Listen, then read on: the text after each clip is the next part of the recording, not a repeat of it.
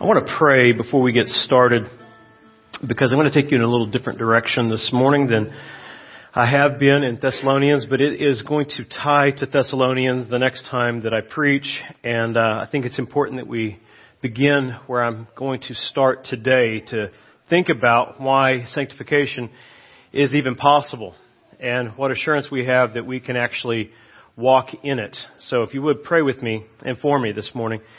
Heavenly Father, we thank you for your grace that brought us salvation by sending forth your Son to be our propitiation, to take our place, to appease your wrath and provide for us righteousness by which we are given the new birth. And through that, Lord, we then walk in light of the grace we've been given and by the power of your Spirit who activates the new heart to magnify Christ's work now and forever in eternity.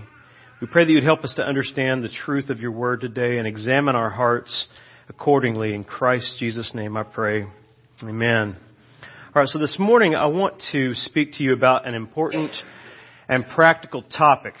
I want to specifically look at the evidences of the new birth that we see in 1 John. We're actually going to do a survey of 1 John this morning. And I want to cover this topic really before I get into 1 Thessalonians 4, where we're going to be looking at the doctrine of practical sanctification. I want to cover this first because to call people to sanctification without establishing and examining the assurance of their salvation can lead to both deadly and discouraging consequences. And I think it's important that we focus a little bit of our time today on doing just that, examining the doctrine of assurance. Because again, the doctrine of sanctification, apart from the doctrine of assurance, can lead unbelieving people among us toward legalism. It can lead you toward a legalistic mindset where you begin to think that God might love you if you could just obey those commands that we see that are given to saints in sanctification. Or if you try really hard to be a better Christian and to do good works to please God through your own efforts.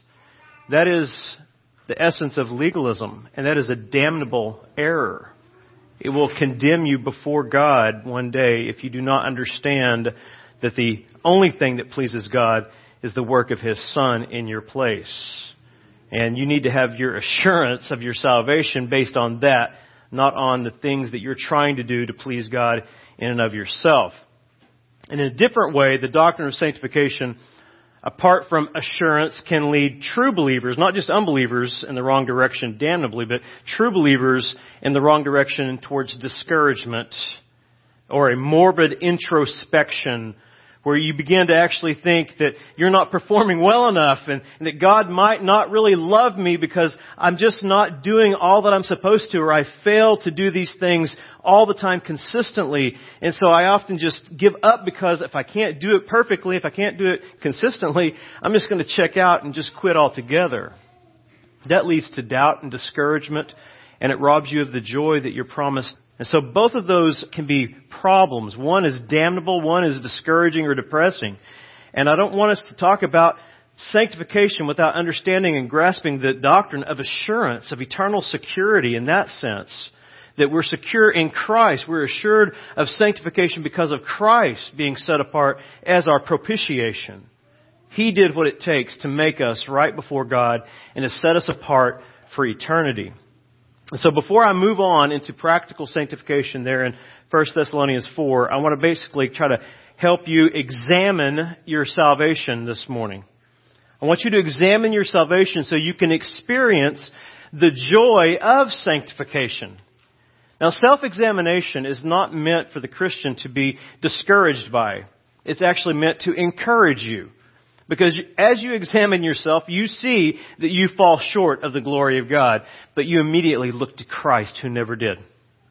He always did what you are commanded to do in sanctification. And that brings you back to repentance and confession of sin and joy that drives you into sanctification out of thanksgiving for what He's accomplished in your place. And so I want you to know that self-examination is commanded to help us not to hurt us. It's to help turn our hearts back to Jesus as the author and perfecter of our faith and the basis of our assurance before God. 2 Corinthians 13 says this as a command: examine yourselves to see whether you are in the faith. Test yourselves, or do you not realize this about yourselves, that Jesus Christ is in you, unless indeed you fail to meet the test. Well, I pray that everyone here passes the test today. But in any congregation of any size, whether it's 3, 4, 24, 204, there are people sitting among us that will not pass the test. And you need to examine yourselves this morning. And I think 1 John is the place to go, because I think in 1 John you will be assured based on what God has said whether or not you are in the faith. And it will not discourage you. Even if you do not see perfection in the things that we're seeing that are laid out for us here in 1 John about the evidence of our salvation, you'll see a desire in your own heart, if you're born again, to pursue these things out of the joy of knowing that Christ is your assurance before God. And we need to examine ourselves often, the Scripture says. We need to do it from time to time, because Jeremiah 17:9 says that we can't trust our subjective feelings about our spiritual state. Jeremiah says the heart is deceitful above all things and desperately sick. Who can understand it? We cannot lean upon our own understanding. We cannot lean upon our own feelings. We need something that is more sure and objective. We need a more sure objective standard than our own hearts, our own emotions, our own feelings at the moment. And praise God, we have an objective standard in the Word of God. And we need that standard because at times, I don't know about you, but I know myself, and I can say this confidently, at times I feel saved sitting here in this environment around all of you. I feel like a Christian. I feel born again, singing praises, shaking hands, having fellowship, hearing someone teach the Word of God. I feel saved. But the real test for me, and probably for you, is when you leave this building. Even practically today, when you leave this building and you get into your car, and then someone tailgates you all the way home or cuts you off in traffic. At that moment, you may not feel or sound like a Christian. Is that not true? We all experience that. And so if I base it on my experience, I can become very discouraged. I can find myself very doubtful based on what I'm doing at the moment. But my assurance is not based on my feelings. That's kind of a silly example I give you about being tailgated or your expression of anger in the car. But I mention that because I think there are many of us here today that are in a constant battle with discouragement and doubt about your salvation. I think there are many of us here that are always wondering, am I truly saved? Am I truly born from above, regenerated? I don't feel it sometimes. I didn't sound like it last night. I didn't act like it yesterday. Am I truly saved? And you may just really struggle with that a lot. You may think that I just don't meet the standard. Or maybe you set other people up as your standard of what salvation should look like. Maybe you look at Paul Wilson back there and you think, that's the standard of salvation. I want to be like Paul. Well, if you ask Paul, if he's the standard of salvation and regeneration, he'll say no, but Christ is, because I fall short every day. If you look to me, you're going to be disappointed. He is not the standard. I'm not the standard. Christ is the standard, and He is the fulfillment of our righteousness. We look to Him when we're doubting and discouraged, not on what we feel. We look to His word of promise that establishes the truth of our regeneration for us in Him. Now that's many of you today, I think, that may struggle with this constant battle. But on the other hand, there may be some here today thinking, I've never even considered not being a Christian. I'm an American. I was born here. We're all Christians, aren't we? We live in this Bible Belt environment, thinking that you're saved because you have an orthodox confession that you make, or you're saved because you try to be a good person, or you're saved because I go to church all the time. I mean, Wednesday night, small groups, Sunday mornings. And maybe you've never even stopped to consider and examine your own heart to say, am I really a Christian according to the Word of God? Am I setting my own standard up to be a Christian, or am I trusting in what God has set before me to establish the reality of my salvation. And by the end of the message today, some of you may actually come to the conclusion that you are not born again. I don't want that for you on one level because I want everyone here to be a Christian. But at the same time, I want you to understand that if that happens to you today, if you have a false sense of assurance today based on your own efforts and your own abilities, I want you to be broken over that today. I want you to know that I have good news for you today. Good news that you hear from this pulpit every Sunday. That by God's grace, all of your doubts can be removed if you would but trust in Christ and turn away from your sin and your self-righteousness. We often talk about turning from sin. Self-righteousness is sin.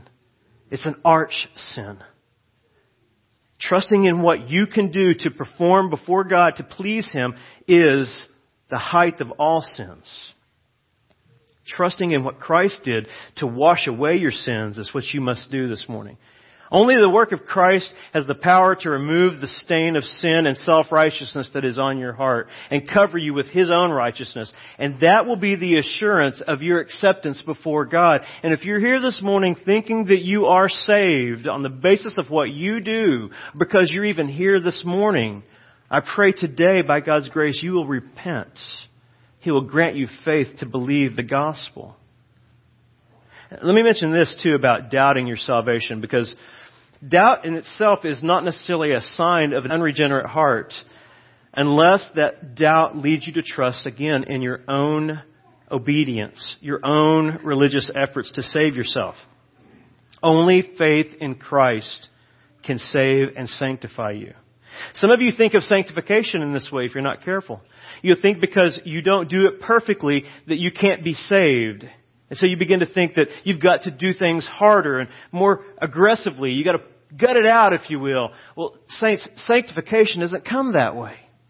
It comes as a result of regeneration and the new heart you've been given that recoils at sin and rejoices in Christ.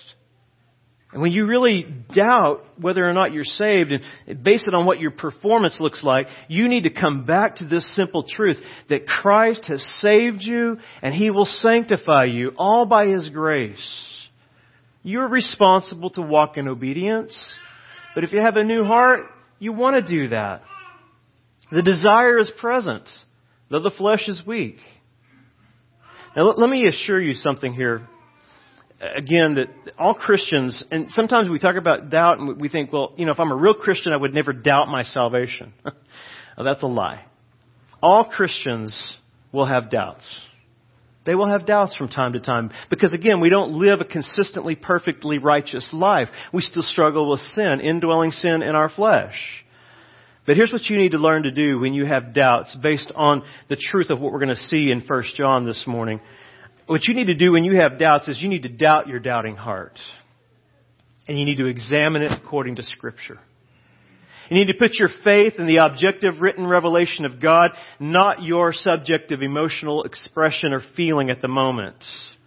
You need to look to God's Word, His promises that teach that those who trust in Christ alone will be saved and saved to the uttermost. He'll not lose one, and here's why.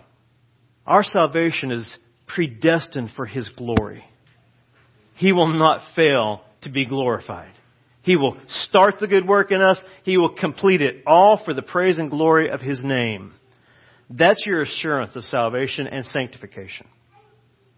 And so our assurance ultimately rests on God's written revelation. His Word that came to us in the flesh, Jesus Christ. God's promises that Christ completed for us in the flesh. That's where we find our assurance of salvation. And when a Christian examines his life in light of that, he'll find assuring evidence that he is born again. When you look at your life in light of what the revelation of God says about what it looks like to be born again, you will see at least glimmers of evidence. Small snippets of evidence of regeneration in your life. The fruit of new birth may be small at times, but rest assured, it will be there if you're truly born again. Spiritual fruit will be evident, not only to yourself, but to others around you. And that's what we're going to look at in 1 John. And I hope it encourages you, and I hope it causes you to examine yourself Because I really think we live in a very dangerous time today where Christians, so-called professing evangelicals and Reformed people, come and hear the Word of God preached so often and they accept it intellectually, but there is never a change of the heart. And they're convincing themselves that they're born again based on their orthodox confession or their church practice. And I really want to strip that away this morning. And I want you to have an objective truth, a standard to look at to help you understand what the basis of your assurance is and what it should look like in the heart that's truly been regenerated. So go with me to 1 John. We're going to survey 6 observable evidences of the new birth here. And as you're turning there, I want you to notice that these evidences that we read in 1 John, I find this fascinating when I was studying through this. These evidences that we see here, I think that when you see them in their flow of context and the flow between the chapters one to another, you see that these evidences all flow in and out of one another, in and out from one another, and they're revealed here to help us. John tells us these things were written so that we would know that we have eternal life. They're to help us examine our hearts and lead us back to rest ultimately in Christ's work as the basis of our assurance. And what He did will produce fruit in the born-again soul. Now here's what you need to understand. When you look at this is where people get confused about sanctification and regeneration. When 1 John is going to describe these evidences to us of salvation, of regeneration, I want you to understand that he's simply talking about the result of the new birth, not a way to obtain or maintain regeneration, salvation. These are simply just evidences that display the progressive, grace-empowered change of nature that we receive due to our union with Christ.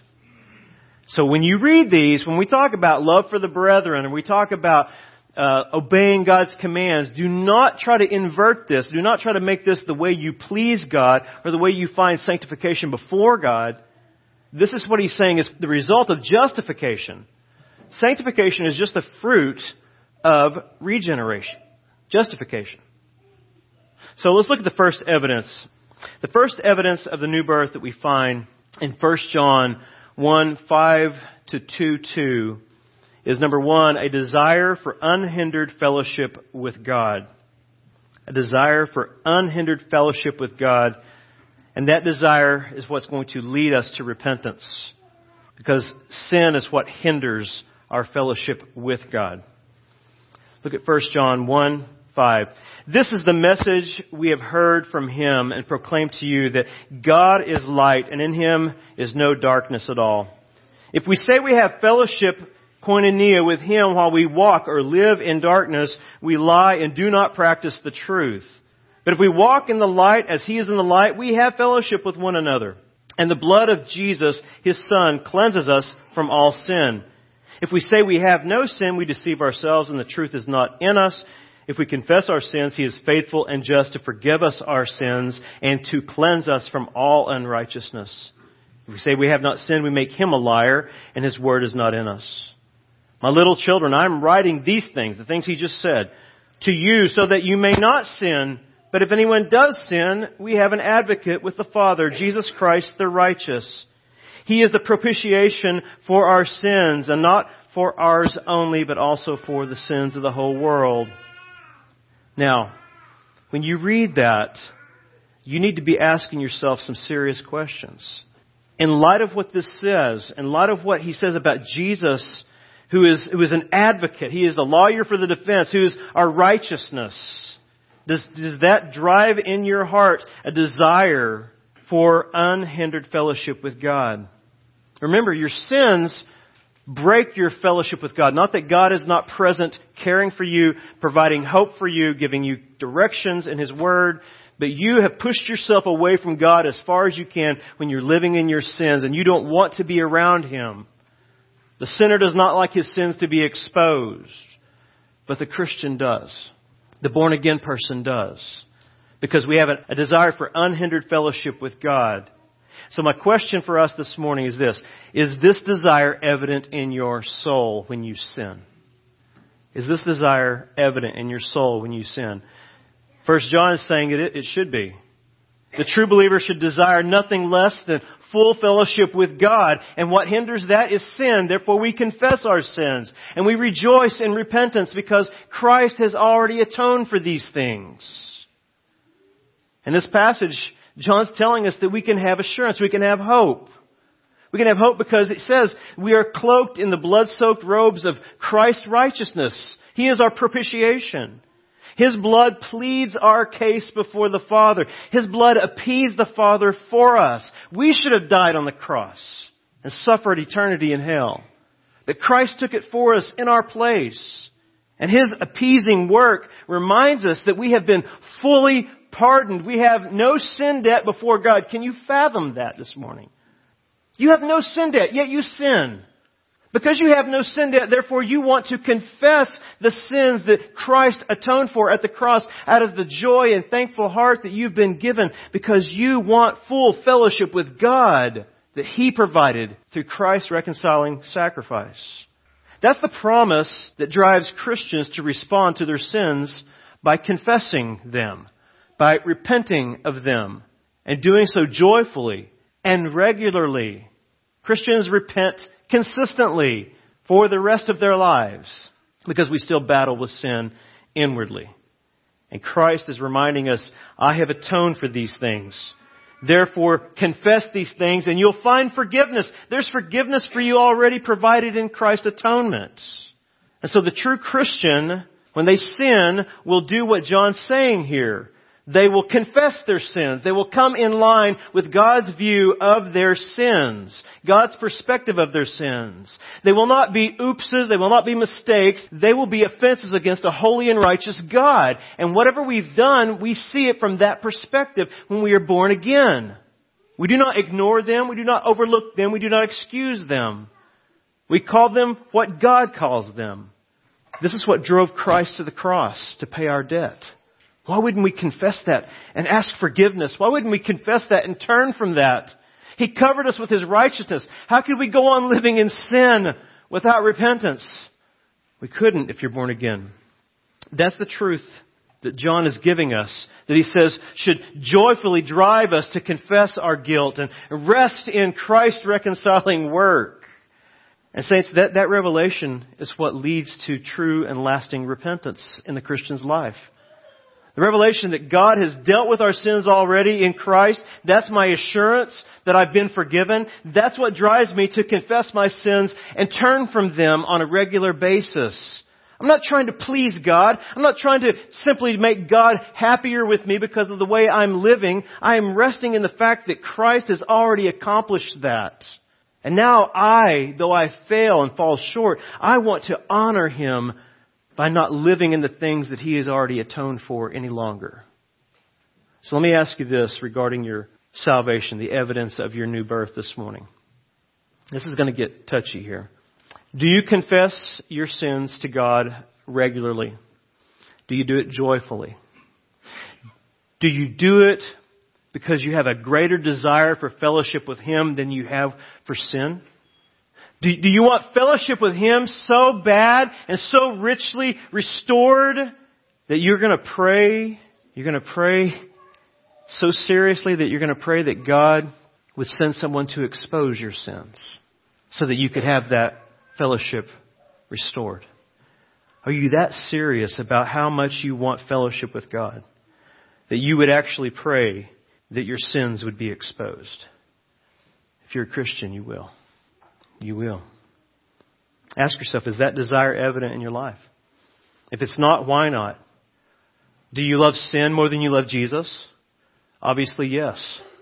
You'd rather have fellowship with sin than fellowship with God. Ask yourself these questions. Think about this. Do you want His fellowship so bad that you're willing to pray for your sins to be exposed so that you can repent and have that constant fellowship with God restored? Now, I'm not saying you do it perfectly. I'm not saying you do it all the time like you ought. But is that desire in your heart? And let me encourage you if it is. If this is your desire, you have evidence to believe that you are born again. You have evidence to believe you're born again because that desire doesn't come from within. It comes from without.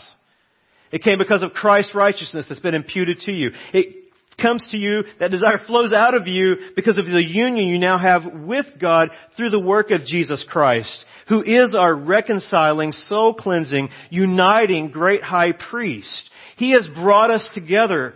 He has united us to Himself. He has reconciled us to God. And because of that, we know our fellowship will never be broken. Therefore, we're going to pray when we feel it broken because of our own sin. We're going to pray that God would do whatever it takes to restore that sweet fellowship once again. Church, we should want to do this out of joy if we're born again. And we should do this with confidence because God wants us to have sweet fellowship with Him. He wants us to walk in a way that is pleasing to Him because of His Son, though. Not because we're trying to appease Him. He wants us to know that since our sins have already been atoned for by Christ, covered by His righteousness, we no longer have to face His holy gaze of wrath. We see Him now as a good Father who blesses us and His face shines upon us. And God wants us to see that and rejoice in that and let that drive us to repentance. Let that drive us to sanctification out of the joy of this reconciliation. Christ's work is what makes us now pleasing in God's sight. That should be what causes you to have a greater desire for fellowship than for sin if you are born again. The new birth is what creates this. New birth, regeneration, a new heart. It's what creates a desire for unhindered fellowship with God, even when we fail to please God. Even when we fail, this desire comes from God because God wants us to be assured that Christ has already atoned for this, and He wants us to be able to look at our sins at the moment and then confess that they are the way they are because of our own choices. Christians are not enslaved to the flesh any longer. We have a new master. When we sin, we do so willingly. No one forces us. The devil didn't make us do it. We do it because we have our own desires that we let dominate us rather than resting in what Christ has done. And we have a greater desire now, though, as Christians, to see what Christ has done and to use that as the reason for turning from the sins that once enslaved us. And God is eager to help us with that. He is eager to help us. He wants us to have a cleansed conscience. He wants us to have sweet fellowship with Him because through both, we're magnifying the power of Christ's atoning work when we confess our sins and repent of those sins. And if you're born again, you'll want the same desire if you are truly in Christ. This will be the desire of your heart. And that desire leads us to the second evidence of the new birth that we see in 1 John. And that second evidence flows out of a joyful and cleansed heart and soul.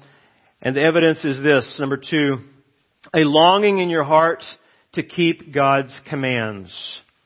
And we see that in 1 John 2, 3 to 6, and then chapter 3, 23 and 24.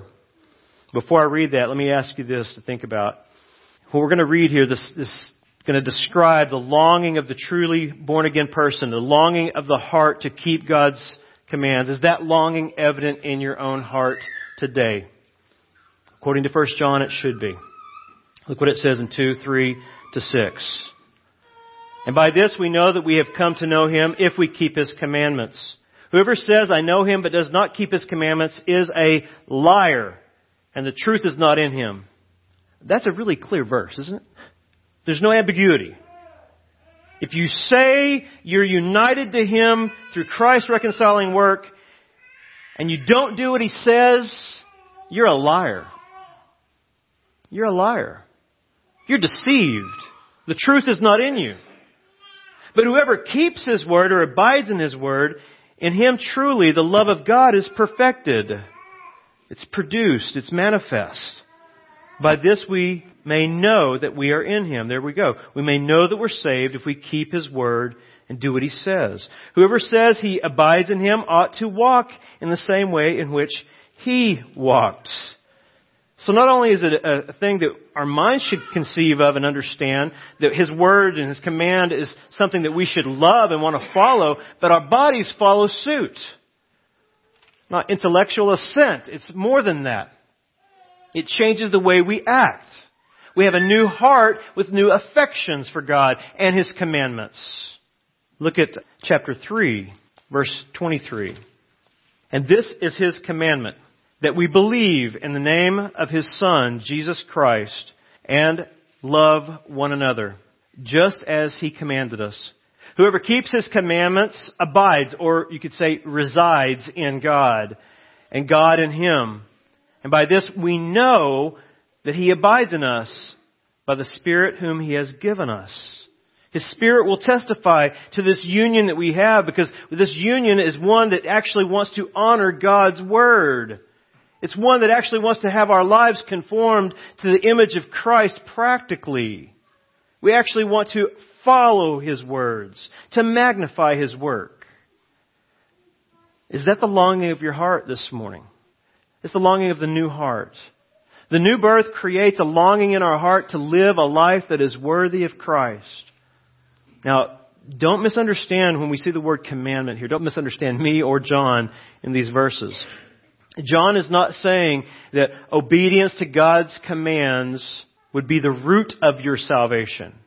Rather, he's saying or describing the fruit of that salvation. He's talking about what will flow out of the heart that is united to God is a desire to do the things that God loves. We'll long to follow these commands because when a Christian hears God's commands, they understand that they are given to them by a holy and righteous God who is good. And His Word is true. And they long to honor the lawgiver because of what He has done to send His Son to be the fulfiller of the law for us. Now because of that, we want to walk as He walked. We want to honor His name. See, I think we get mixed up about obedience to the commands. We begin to think this is what we're doing to keep God happy. No, this is what we're doing because He's really happy with His Son. And His Son did this for us. And when we walk in obedience, we're honoring His name. We're saying we're united to Him, the one who took our place. And we're testifying to His great worth as our Lord and our Savior when we are doing what He commands. So you need to ask yourself, when you look at verses like this, is this evident in your life? Do you have a desire to obey the commands of God? Is there a pattern of obedience in your life that's driven by gratitude over what Christ has accomplished or what Christ is worth? Is there a pattern of this kind of obedience in your life?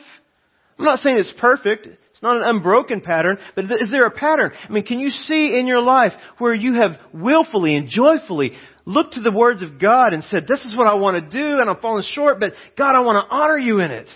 I want to keep on doing it. I want to keep repenting until I see You glorified through my life being transformed by Your commands. If you desire this, you have evidence to believe that you are regenerated. And here's why. It is the new birth that stirs up that desire. It's the new birth that gives you the longing and causes you to want to repent and rest in what Christ did. Because He kept the commands in your place, you want to honor Him through your life out of the joy of this assurance that Jesus is your propitiation. He is your sin offering. God is pleased with you because of Him. Therefore, you want to do what honors Him. And out of that truth, out of that revelation, we have hope. And that hope stirs up a longing in those who are born again to honor Christ's obedience by obeying His will and walking worthily of His name. And get this, doing that out of gratefulness, not guilt. Doing that out of a conviction, not out of the fear of condemnation. Doing that out of love, not legalism. Not perfectly, but joyfully. That is what will be the result of the regenerated heart's longing. They want to do the things that honor God out of gratefulness. They're not driven to guiltiness to actually, that's why I got to do this to keep God happy. But out of a conviction, because we have no fear of condemnation anymore. I now belong to Him. I want to honor Him. What an amazing blessing to be chosen by God before the foundation of the world. And to have His Son come into the world in time to take my place. My life is His. And I want to honor Him by following His commands. Jesus makes it clear He is Lord. And if you say you belong to Him and you do not do what He says, you are a liar. The truth is not in you. Now let's consider the third evidence of the new birth, which can be described as, number 3, a sacrificial love for other Christians. A sacrificial love that actually flows out of a longing to honor Christ. A love for other Christians that flows from this longing to bring Christ praise and adoration. Before I read this text here, it's in 1 John 2. Go back there with me, 2:7. I want you to ask yourself this question. Does Christ-like love characterize the pattern of your life? Does it characterize a pattern? Do you see a pattern of Christ-like love, giving yourself for the sake of others? Not perfectly, not fully, but do you see a desire? Do you see a pattern where you've been able to do this? It's not because you're so great, because that is not the case. Because it's not easy to give up yourself for the sake of others. That is a miracle of salvation.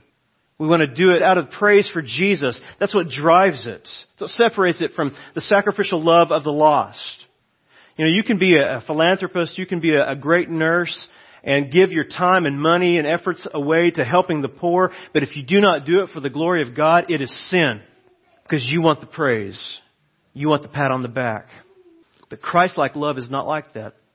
Christ-like love is the kind of love that actually gives and gives and gives and probably never gets back from a lot of people.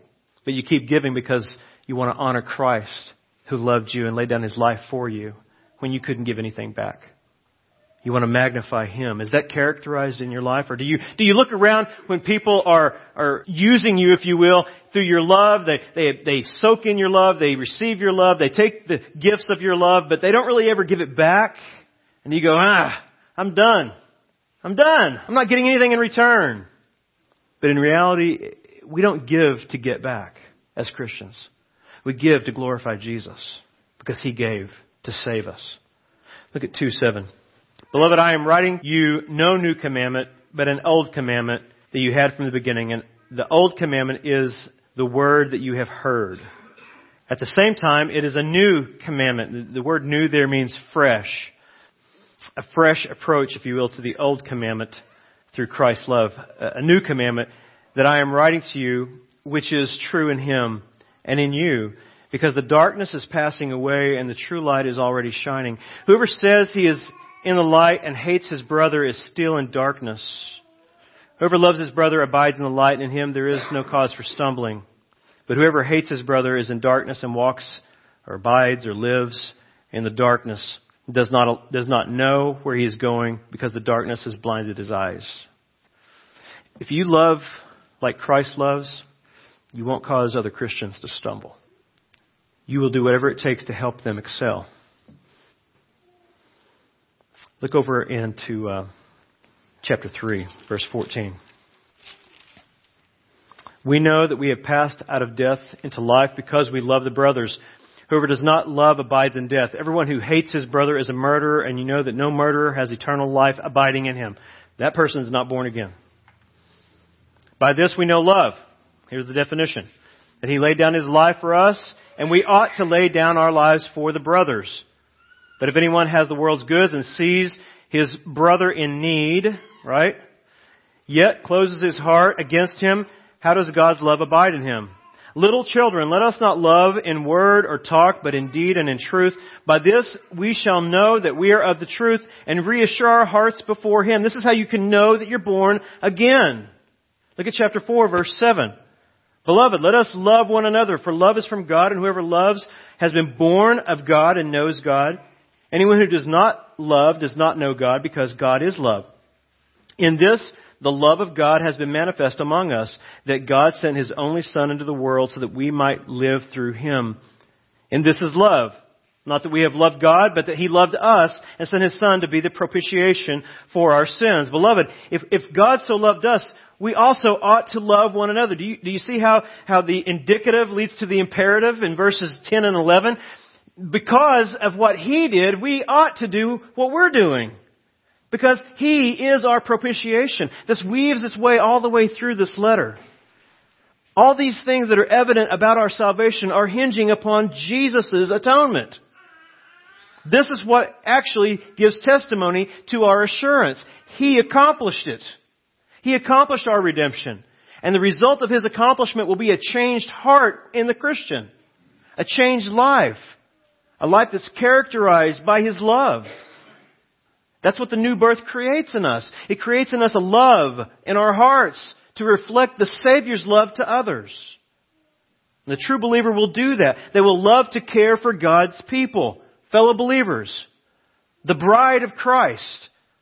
That'll be your greatest desire, to do whatever it takes to see a brother or sister excel in the gospel. Excel in their spiritual walk. So let me ask you a question regarding the evidence of your salvation, your new birth this morning. Are you willing to serve other Christians this morning? Here's where it gets tricky. Are you willing to serve other Christians at the expense of your own comfort and your own freedom? Are you willing to set aside your freedoms for the good of the weak? If you're not, I don't believe the love of Christ dwells in you, because you don't care about them more than you care about yourself. So test yourself this morning. Ask yourself this question too. Do you go out of your way as a Christian to keep other Christians from stumbling? Do you go out of your way to encourage holiness in them?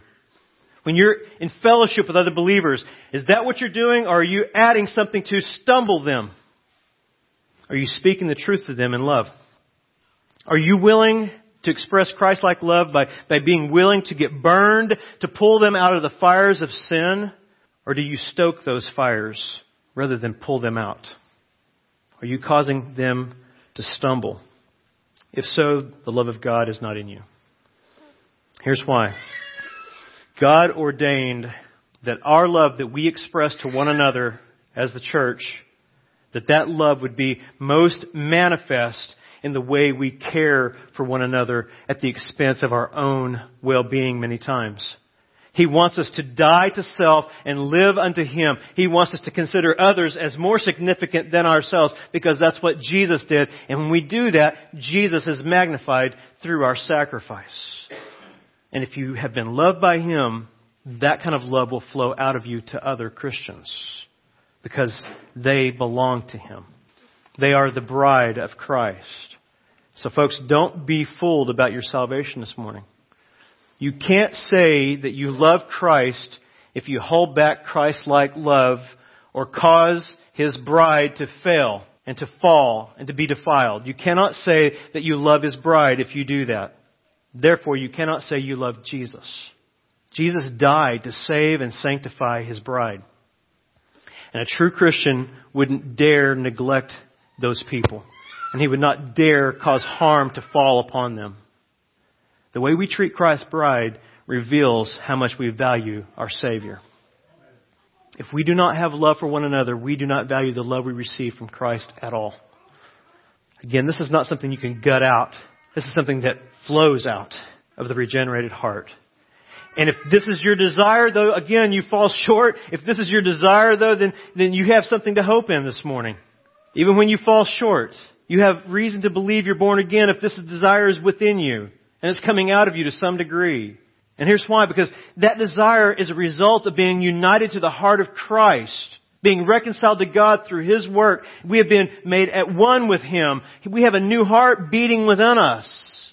He put the love of Christ within us to be displayed through us. And when you do that, you're testifying to the work that He accomplished. It reveals the power of His reconciling grace. It reveals it to us as Christians, but it also reveals it to the world around us.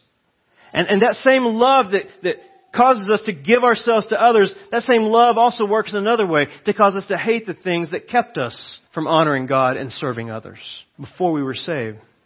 That's the fourth evidence of the new birth that we find in 1 John. 1 John 2:15. And that is a hatred for the temptations of the world. Let me read to you 2:15-17. And think about this seriously. Ask yourself if this is your testimony. Do not love the world or the things in the world. If anyone loves the world, the love of the Father is not in him. For all that is in the world, the desires of the flesh and the desires of the eyes and the pride in possessions is not from the Father, but is from the world. And the world is passing away along with its desires, but whoever does the will of God abides or continues or is held or kept by God, right, forever in Christ. Kept by God, united in Him, abiding in Him. And this world has no constant, pleasing effect upon them. Now, we do enjoy sin for a season, but if you're born again, it will make you sick. You'll be sick by it. So ask yourself this, if you're born again, do you have these things in your life dominating you? No. If you're born again, you're not going to be consumed by the flesh's desires, consumed by the desires of your eyes, the pride of your possessions and your abilities. No, if you've been born again, there's going to be a change within. You're going to be able to hate the things that once kept you from honoring Jesus. Things like the lust of the flesh, the pride of life, the eyes that are desiring the things of the world. Those things kept you from loving Jesus, and those things kept you from loving others. Think about this. Those three sins keep you from giving yourself away for the sake of Christ to serve others and love them the way He loved us. But if you're born again, you'll have a hatred for these things that kept you from loving others, kept you from loving Christ. The new birth will create that. It'll create a hatred in us for the things that we once loved in our sinful state. A true believer will hate what God hates and what cost Jesus His life on the cross. So do you see that change in your own heart? Do you see that change in your own attitude toward the world, about the temptations in the world, in light of what Christ has done to separate you from the world? What He suffered because of these temptations in the world. Does that change your attitude toward these temptations? If it does, if it causes you to hate these things that once consumed your desires, once you thought this was the greatest satisfaction you could have, if you could just please the flesh, please the eyes, and please the pride of my life, I would be satisfied. But now those things are a pale comparison compared to Jesus and the satisfaction we have in Him. And so now you hate these things because Christ is greater. Christ is superior. Christ is all sufficient for all that we need for life and godliness. If you now hate these things and love Jesus, you hate the things that once dominated you and your desires, you have hope of being born again. This change of attitude about the world isn't a result of your intellectual ability to say, that's bad, this is good. Not at all. Your ability to change is driven by faith in what Christ did to overcome these for you. His victory. You want His victory to be magnified through your turning from these things. Look at chapter 5, verse 1. Everyone who believes that Jesus is the Messiah has been born of God. And everyone who loves the Father loves whoever has been born of Him. By this we know that we love the children of God, when we love God and obey His commandments. For this is the love of God, that we keep His commandments, and His commandments are not burdensome. For everyone who has been born of God overcomes the world. There we are. If you're born from God, born from above, you overcome the world. And this is the victory that has overcome the world. Our faith in Jesus. Jesus has shown us the reality of what this world will bring us. Jesus has shown us what He did to conquer it for us. And now we can turn away from the pleasures of the world, the desires that seem to capture the world. We can turn away from them knowing they are passing. But what is transient is something that we will not have to ever be enslaved by any longer. What is temporal will never actually dominate us anymore. We have Christ who is supreme and eternal. He has overcome these in our place. And that changes the desires of our heart. His victory is what overcame these for us. And they brought us new affections. This victory, He did this work of saving us to give us a new affection for the things that are eternal, the things that are above, not the things that are below. So if you hate and turn from the things that kept you from loving God and loving others, you have evidence to believe that you have been born again, because you didn't stir that in and of yourselves from your own desires. It came again from without. The new birth is what opened your eyes to see the sinfulness of sin and the temptations of the world that kept us from enjoying sweet fellowship with God, enjoying the commands of God, enjoying the power of Christ's love that overcame the world for us. And so gratefulness over what God has shown us in His Word and through His Son, and that reconciliation we receive from Him, that's what creates a hunger for holiness in our lives. The true Christian will long for the things that honor God and turn from the things that bring him shame and bring us further from helping magnify his name in the world. And the fifth evidence of the new birth, we can find it in 1 John 3, 4-10. And that evidence is this. It's also a hunger in your life for practical holiness. Before I read this, just ask yourself this question. Do you long to be holy? And I don't know how to describe longing here at this point. In light of what Jesus did and who He is, do you want to be honorable to Him? Do you want to magnify His worthiness in the world around you as much as you long for the things that enslaved you when you were in your sins? I mean, look, I never had to make much effort in sinning. It just flowed from the natural desire of my heart. It just came out. And I would do whatever it takes to get what I want in my sin. And do you want holiness that bad? Is it the natural desire of your heart? If it is, it's because you've been born again. If it's not, if it's something that seems like a foreign thing to you, it seems like it's work for you, maybe you need to examine yourself to see if you've been born again. If you're Christian, if you've been born again, that longing will be within you. Look what it says in 3, 4-10. Everyone who makes a practice of sinning also practices lawlessness. Sin is lawlessness. You know that He appeared to take away sins, and in Him there is no sin. No one who abides in Him keeps on sinning. Keeps on habitually sinning without repentance. No one who keeps on sinning, abides in sin, has either seen Him or known Him. Little children, let no one deceive you. This is serious business. Whoever practices habitually righteousness is righteous as He is righteous. Because our righteousness comes from Him, therefore it flows out of us because of Him. Whoever makes a practice of sinning is of the devil. The practice of sinning is the fruit of being united to Satan under his dominion. For the devil has been sinning from the beginning. The reason the Son of God appeared was to destroy the works of the devil. No one born of God makes a practice of sinning. For God's seed abides in him, and he cannot keep on sinning because he has been born of God. By this it is evident who are the children of God and who are the children of the devil. Whoever does not practice righteousness is not of God, nor is the one who does not love his brother. He combines them here. This is important. Verses 6, 8, and 9 there refer to a person who has a life that's marked out by habitual, unrepentant sin. He's telling us here these people are spiritually dead because they're still dominated by sin and Satan. And that's serious business here. You tell me you're a Christian. You tell me you're born again. We express to you the concern over sin, yet you say it's not that serious, it's not that big a deal, or we make excuses for it. That is not the sign of one who has been truly regenerated by God's Spirit and through His grace. That is the sign of one who's dominated by Satan and the sins of this flesh. When God plants His seed in us, something changes if we're born again. If God plants His seed in us, He sets us free from these things, and He sets us free to live for the glory of God. If you're living for the glory of yourself and your own sins, your own satisfaction, you are not born again. Examine yourself. And here's why. When you understand what He's saying here, this terminology He uses, that God's planting this seed in us, He's telling us that in the new birth, God plants the seed of His divine nature in us, and He gives us Christ's very life to bring the spiritually dead to life. And He grants us a new heart, the very heart of Jesus Himself. Could Jesus abide in sin? No way.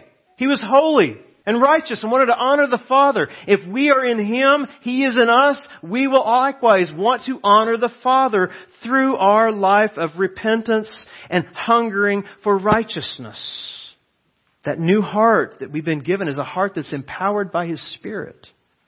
And it's also empowered by the Word, the law that was written on our heart by Him. We now joyfully pursue holiness, and we joyfully turn from wickedness because we've been given a new heart. Turn to Ezekiel quickly, 36:26. I'll read it to you. And I'll give you a new heart and a new spirit I will put within you. I will remove the heart of stone from your flesh and give you a heart of flesh. I will put my Spirit within you and cause you to walk in my statutes and be careful to obey my rules. Folks, a Christian will hunger. Their hearts will hunger to magnify God's Word. They'll hunger to magnify the power of Christ's work that gave us the new heart. And His work will not only secure us for eternal salvation, it'll transform us. That's what Ezekiel's saying. It'll transform us. It'll transform vessels of dirt and make us into trophies of grace, not just in eternity, but here on earth practically through sanctification, through the pursuit of righteousness as a response to what Christ has accomplished. He'll transform those who are born again from the inside out. Those who are saved, if you're born again, you will bear His desires as well as bear His image. If this hunger for righteousness is not in you, and other things are crowding it out, and other things are dominant over that, you know it's the right thing to say, you know it's the right thing to profess, but if that is not the desire of your heart that's driving you to repent and confess and trust in Jesus every single day, do not be fooled. You are not born again if anything else crowds out this desire. If you want your own satisfaction, you want your own rights and ways, more than you want to do what is right in God's sight to honor His name, there's evidence that you are not born again. But even if you are the weakest Christian among us, struggling daily because you have this desire within you, and you still fall short, but you can see a consistency and a desire flowing through your life of a lessening of sin in your life and an increasing hunger for holiness when you hear God speak through His Word. There is evidence to believe that you are born again. God doesn't grade us on how well we perform. He graded us in Christ who performed perfectly for us. We are now born from His seed. We are born from above. We are regenerated by His grace. And because of that, even though that fruit of the hunger of righteousness may be small, it will be there. And it'll increase as we submit ourselves to the means of grace. Because we want to magnify Jesus. Because His heart is beating in us. Go to 1 John 5:18. Kind of ties back to 1 John 3:9 and 10. It's an interesting verse. And we know that everyone who has been born of God does not keep on sinning habitually without repentance. Does not do that. But he who was born of God protects him, and the evil one does not touch him. I don't know what translation you have in front of you, but in verse 18, after it says, does not keep on sinning, but he should be capitalized. John is not talking about a life of sinless perfection here. Rather, he's talking about a life of upward direction.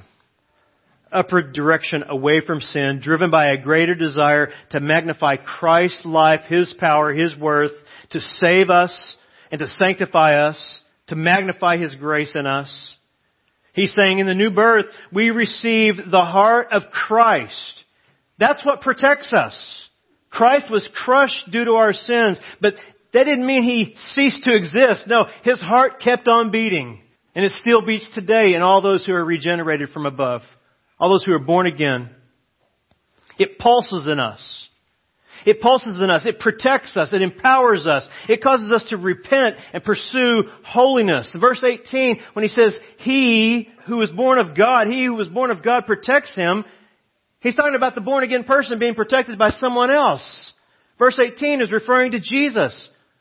Christ was the one who was born of God and the one who protects you. He is the one who's at work in your heart. It's now beating in you. You have the heart of Christ driving you to do what He commands.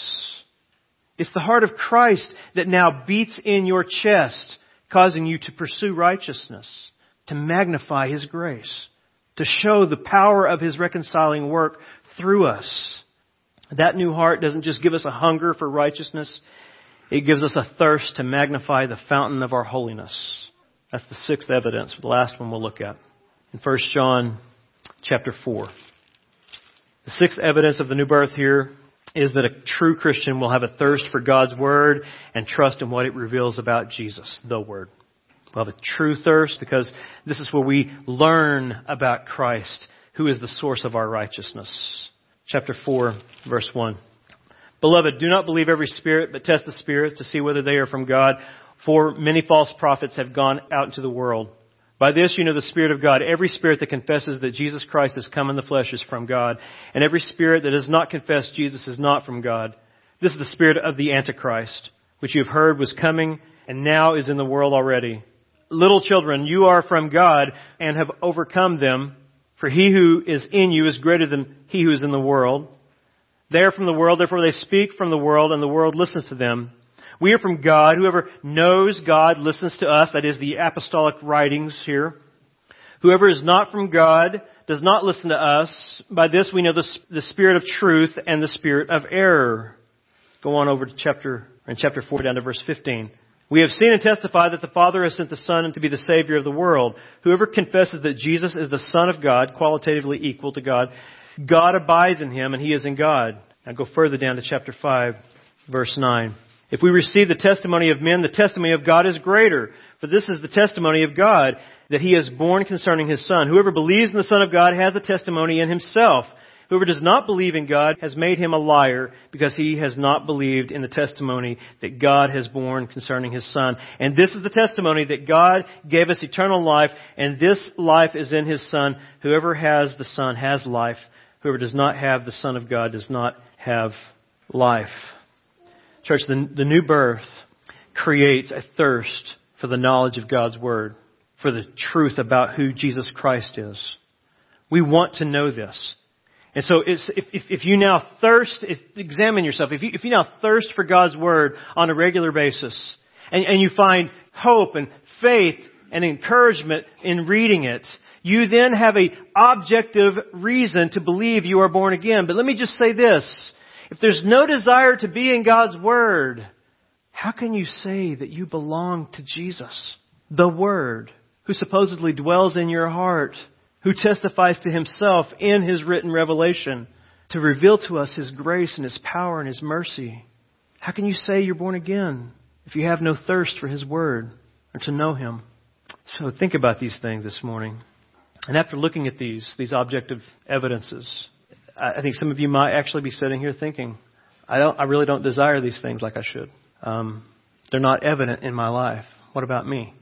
Well, there may be evidence to believe that you're not born again. And that's frightening on one level. But it's a reality in many churches.